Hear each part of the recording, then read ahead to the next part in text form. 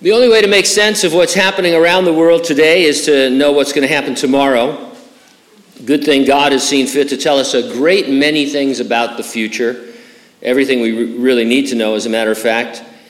There are hundreds of yet-to-be-fulfilled prophecies in the Bible. That's why we reserve a few minutes on Sunday morning to suggest news or trends that seem to be predicted by a literal futurist reading of the Bible. The Bible wants us, and God wants us to know the times that we live in. And so when we see some of these prophecies that are unfulfilled, but different ways and trends that could ultimately be their fulfillment or bring it about, it's very, very exciting. We want to avoid being sensational because it's not a good thing to take away from the gospel. We recognize reliable sources for our news. And of course, we're not saying the things we report are the fulfillment of prophecy. We're just saying they're things you expect to be seeing in the build-up to the Great Tribulation. The mark of the beast is easily the best known of the future prophecies. We know that it's going to be some kind of personal identifier that will allow the global population to participate in society. We're witnessing a push towards a digital global society that sounds very similar to that. One reporter commented, "Imagine if your eating habits determined your education choices, your vocation options, your leisure options, your entrepreneurial ambition, your dating appeal, your income, your mobility, and even your ability to protest or engage in activism. This," he said, "is the cashless future. There will be a social credit attached to it, and so the government of the tribulation under the Antichrist will be able to move society in whatever direction they want it to go by restricting what you can buy or sell, where you can go, what you can eat, all of those kinds of things." And of course, we see that happening now in the aftermath of the pandemic.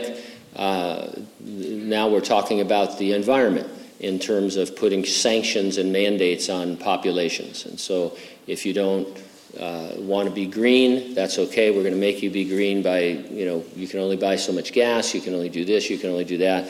And so we're headed in that direction for sure. Now, the beast is a reference to the coming world leader, commonly called the Antichrist. At the midpoint of the 7-year Great Tribulation, he will demand everyone swear allegiance to him, worship him. Those who won't are going to be cut off from society, and they're going to be killed. The way they will be killed is weird. An associate of the Antichrist, called the second beast, tells those who dwell on the earth to make an image to the Antichrist. He was granted power to give breath to that image of the beast, that the image of the beast should both speak and cause as many as would not worship the image of the beast to be killed. This to us would sound like artificial intelligence. I'm not saying that it is, but if it happened today, we would certainly say, oh, AI fits the bill.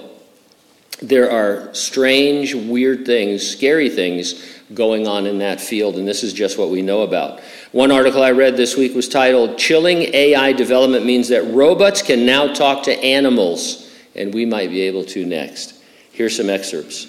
"Humans are one step closer to talking to animals as new technologies are allowing AI-enabled robots to speak with different species.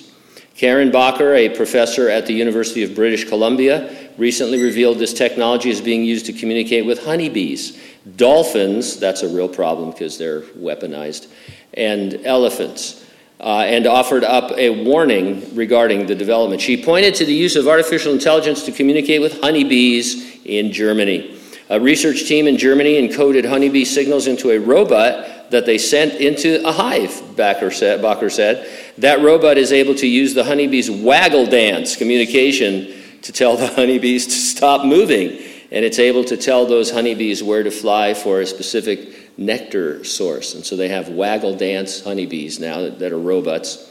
The next stage in this research is to implant these robots into honeybee hives so the hives accept these robots as members of the community from birth. At that point, Bacher emphasized that humans would have an unprecedented degree of control over the hives, basically domesticating them. This creates the possibility of exploitive use of animals, and there's a long history of the military use of animals, so that's one path that I think raises a lot of alarm bells, she said. The ability to speak to other species sounds intriguing and fascinating, but it could be used either to create a deeper sense of kinship or a sense of dominion and manipulative ability to domesticate wild species that we've never, as human beings, been able to previously control, Bakker said. And so AI is going to allow communication and dominion over the animal kingdom. They must have never seen Jurassic Park. Another article was titled, "Scientists Increasingly Can't Explain How AI Works." This is amazing. Just that title is amazing to me. Scientists who are doing all this don't know how it's happening. Here's some excerpts from that article. AI researchers are warning developers to focus more on how and why a system produces certain results than the fact that the system can actually and rapidly produce them.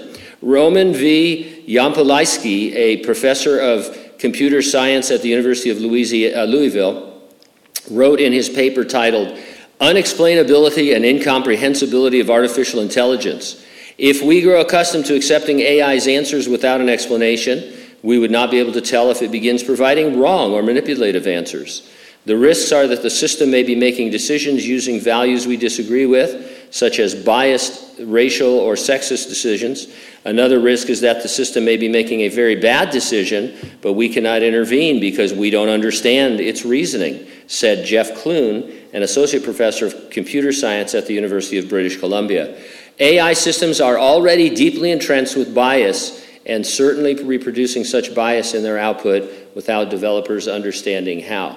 So they're getting really creative with AI, be able to talk to animals, all of this kind of stuff, and the scientists behind it don't know how it works, don't know why it works, they can't figure it out, they just know that it works.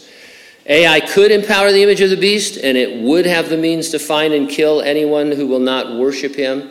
That it could be something else, but that sounds like a great candidate. I'm not saying that AI is what John saw. I'm just reading my Bible and seeing technology develop that sounds a lot like what is coming. It ties in also to the end of Daniel, where he says that in the end times there's going to be a rapid, unbelievable explosion of knowledge. And that's certainly true of the age in which we live. And so all the signs are pointing towards preparation for the Great Tribulation. We believe that Jesus is coming in the clouds to resurrect the dead in Christ of the church age, rapture living believers that he finds, and take us to heaven before any part of the 7-year tribulation begins. It is the next event, you might say, on the prophetic calendar, since it could happen at any moment. The Bible writers see it as an imminent, any moment event. Nothing has to happen before it can happen. And so are you ready? Are you ready for the rapture? If not, get ready, stay ready, keep looking up, because, ready or not, Jesus is coming.